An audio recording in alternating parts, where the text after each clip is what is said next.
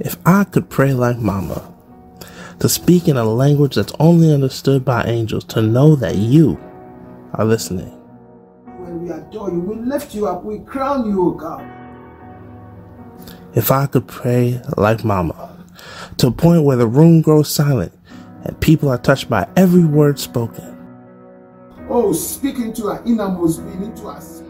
If I could pray like Mama, to have the authority to break the chains that have bound for generation after generation. If I could only pray like Mama, would it give me the wings to fly above the clouds, to feel your embrace? Or if I could pray like Mama, to cease the winds in my life that cause turbulence in my faith, just like an airplane. Maybe I'll come to a point where I can see above the sea of clouds and the sun shining all around, and all will be as it should. If I could pray like Mama.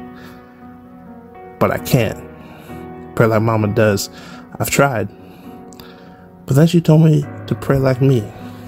Because every prayer, big or small, are each heard by Him. The forgiveness of sins, helping me to win, a simple thank you for allowing me to keep my chin above water. Because I don't pray like Mama does. And that's okay.